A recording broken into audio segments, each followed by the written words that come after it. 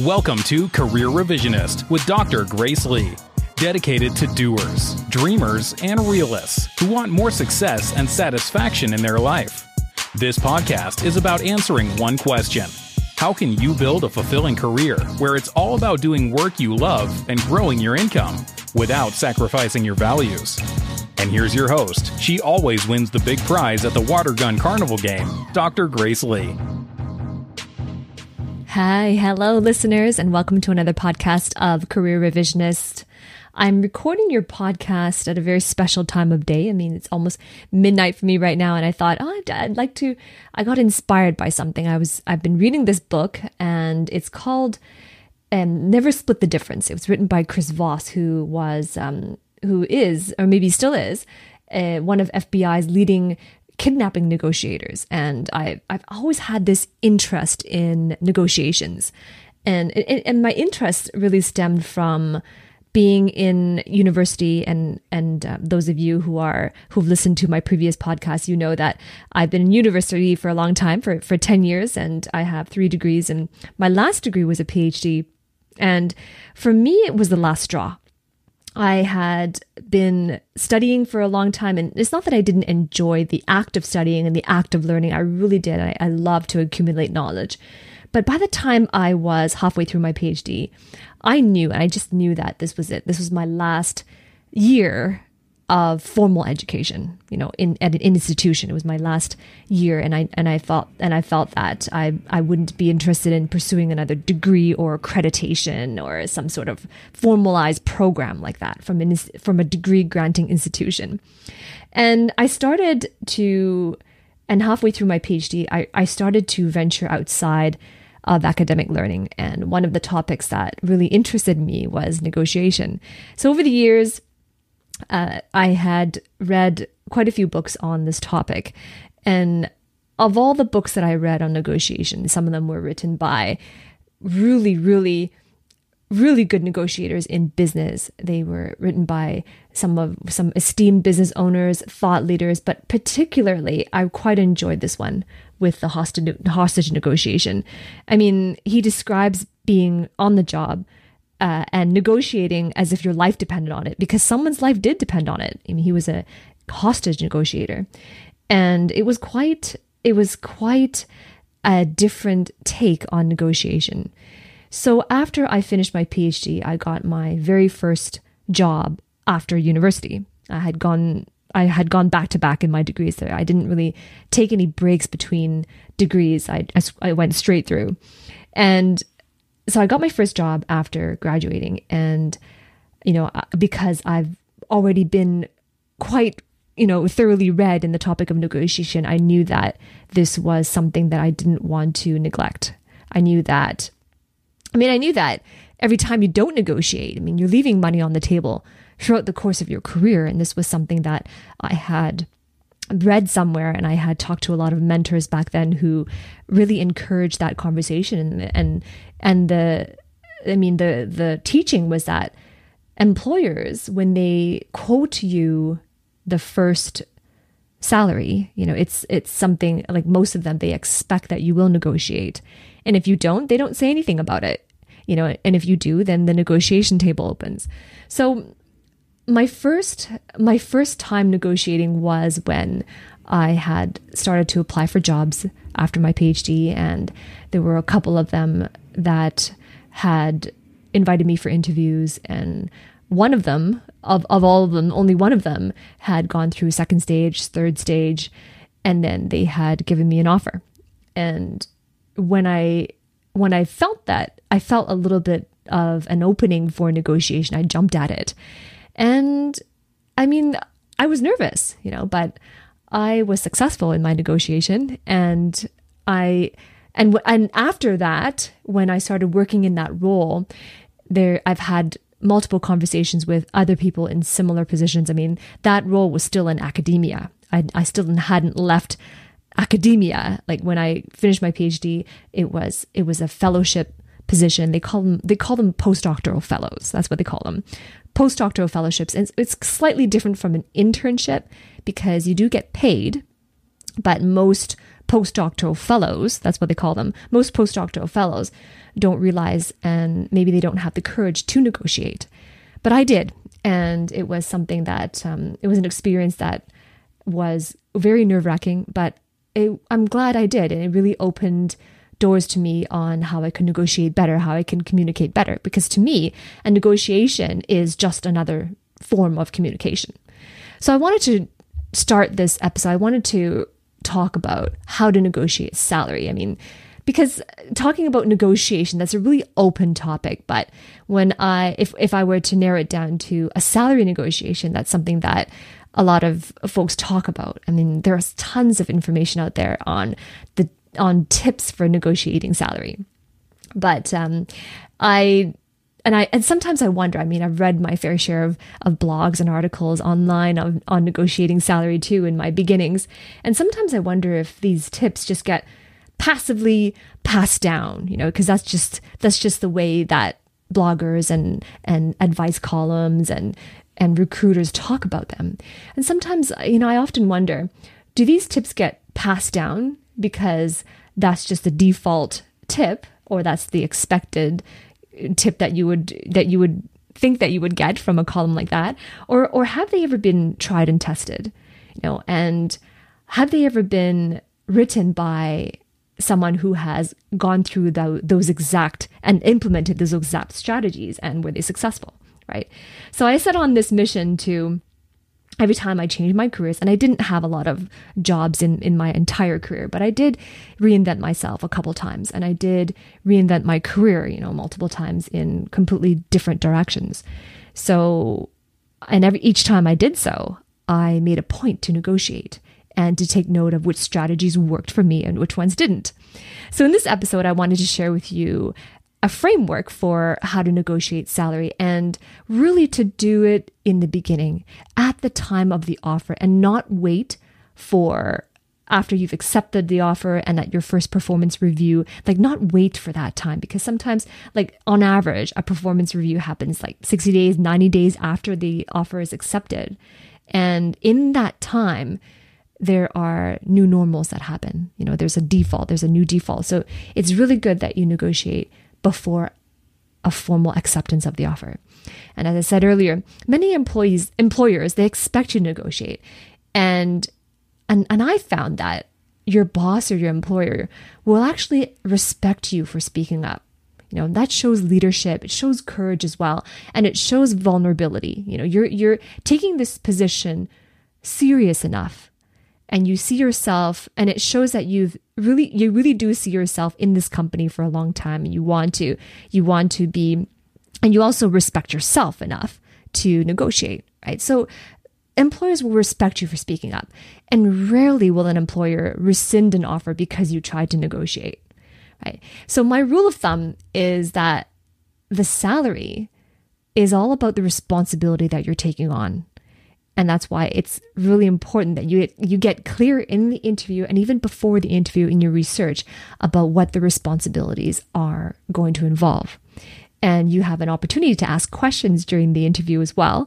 And especially if you have multiple interviews, you have opportunities to ask questions, to clarify things, to have more to have more clarity on what the responsibilities are, and if they are flexible, if they are fixed, if they have potential to grow, things like that.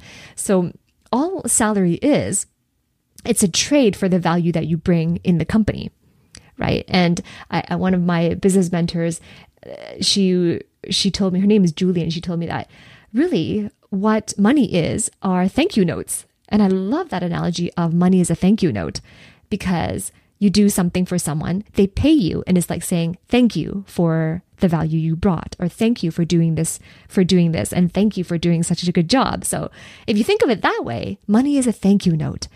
It really is about the responsibility that you've accepted when you said yes to the offer. So and because of that, you never make it about your personal situation. So when you are opening up a negotiation about your salary, you don't make it about your rent payments or your mortgage payments or the fact that you have to support your family or any debt payments you have. You don't justify a salary, You don't open it that way. Because when you make it personal, that comes across sounding entitled, right? When what you really want to do is sound serious about the career, that you're committed to the career path that this offer will bring you, and that you respect yourself enough to speak up, right? And you want to start on the right foot.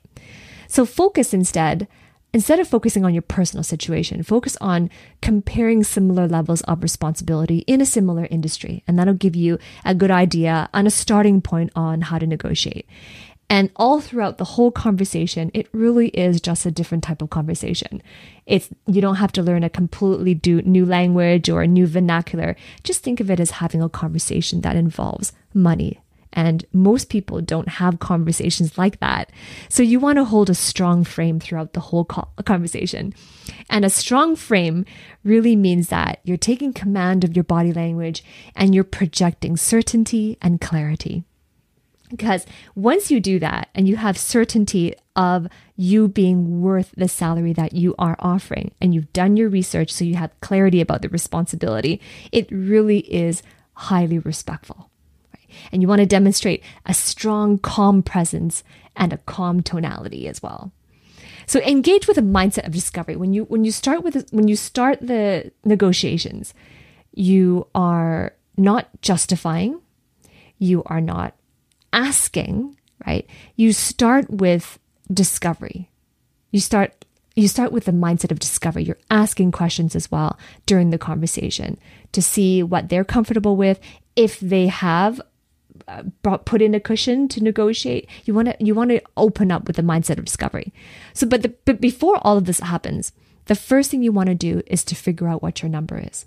So you do your homework. You research market data. You can talk to people in similar industries. You can use LinkedIn Sales Navigator or some online salary calculator to figure out what a reasonable salary range is.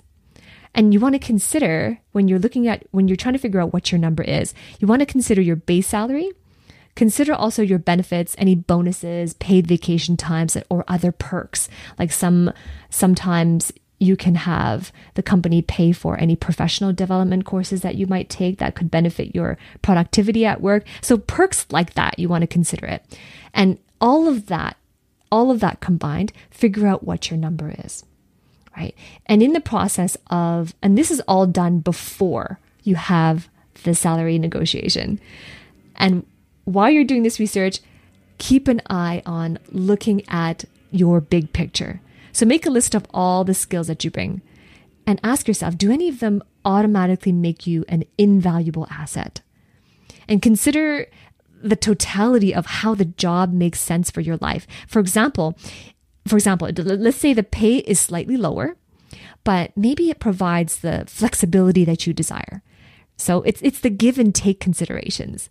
It's the totality of how the job makes sense for your life, depending on what you value more.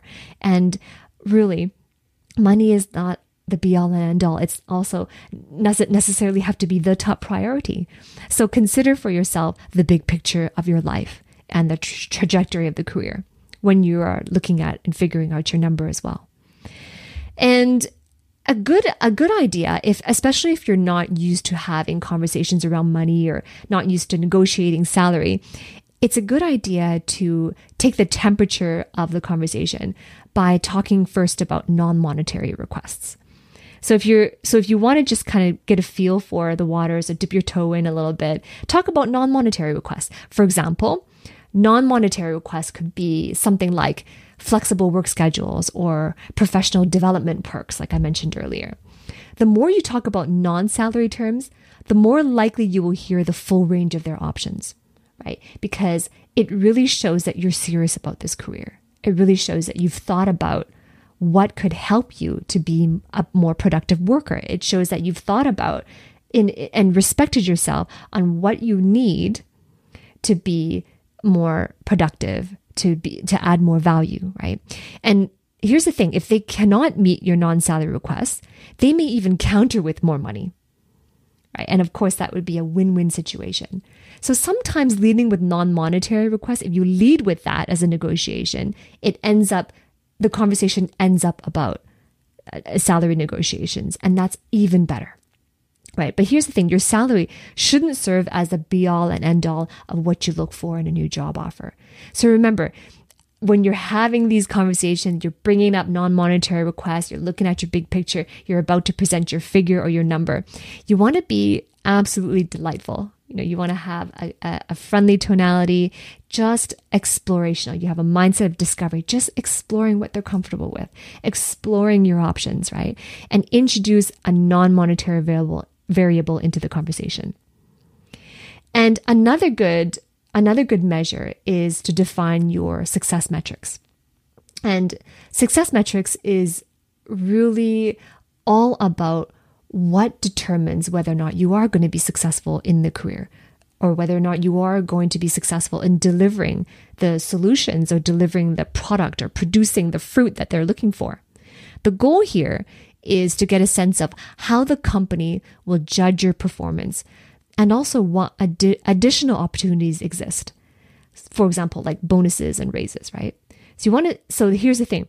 You want to define your success metrics and get a sense also on how the company will judge your success. But remember that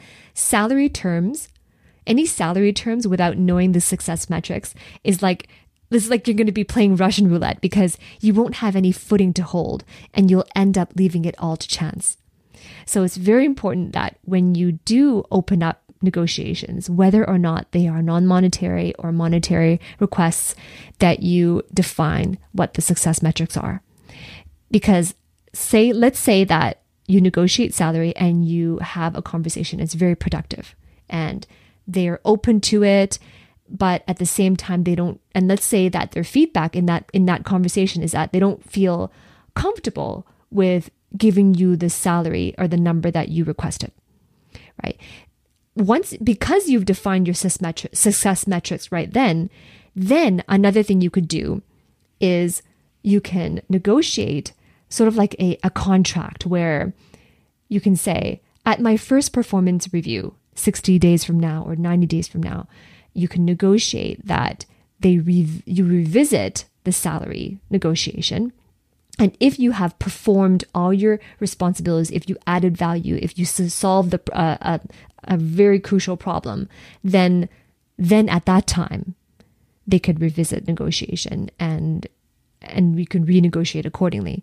So that's why defining success metrics is important right in the beginning, because when you meet 60 days later, 90 days later at the performance review, how do you know that you have a strong footing to negotiate if you don't know how the company measures success in the first place?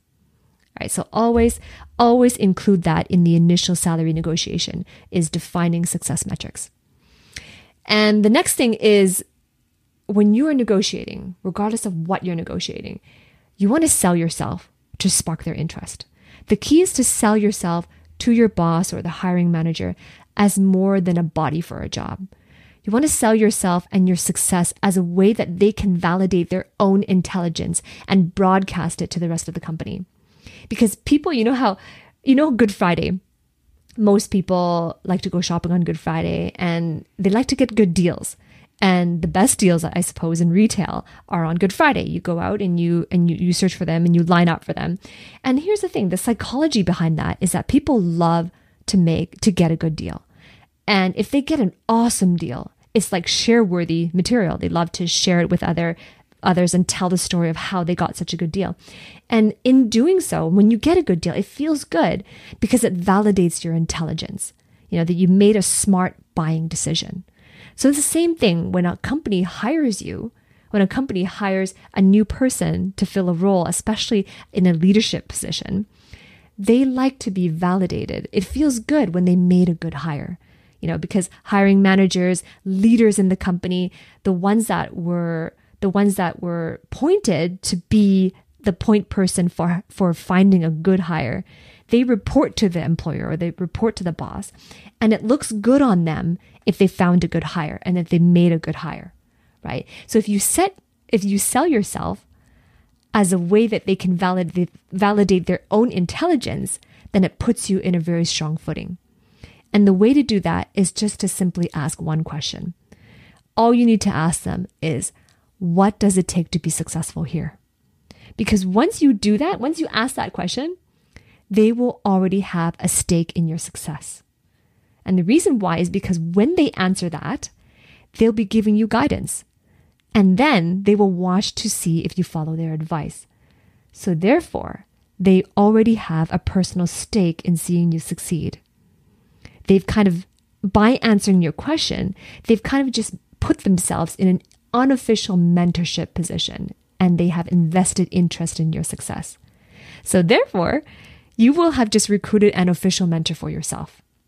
And it validates their intelligence that they made a good hire. And what you do is you accept the offer. And of course, all your full work ethic goes into that.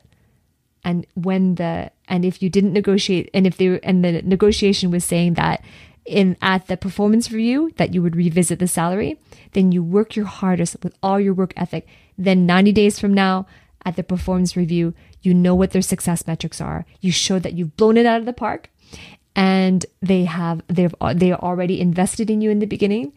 Then it's an easy negotiation, very easy negotiation. So just to summarize the points that I talked about, there were 5 of them. The first one is to figure out your number, right? And then you want to look at the big picture, right? Considering the totality of how the job makes sense for your life, right? Then you want to open by talking about non-monetary requests. Make sure that you define your success metrics in the beginning, especially just in case that the salary negotiation is postponed or revisited at a later date. And you want to sell yourself to spark their interest so that they have invested interest in your success. So that's all, folks. That's what I wanted to share with you in this episode. Thank you for listening to Career Revisionist. If you like my content, I invite you to subscribe to my channel, to my podcast on iTunes, and leave a review there. Your reviews are very important to me. I read every single one of them. If you have any questions, leave a question with me in your review as well. I'd be happy to answer that in my next podcast. For those of you who are not Apple users, I'm also on Android. Visit careerrevisionist.com. That's careerrevisionist.com. Remember, there are 2 R's in the middle, careerrevisionist.com.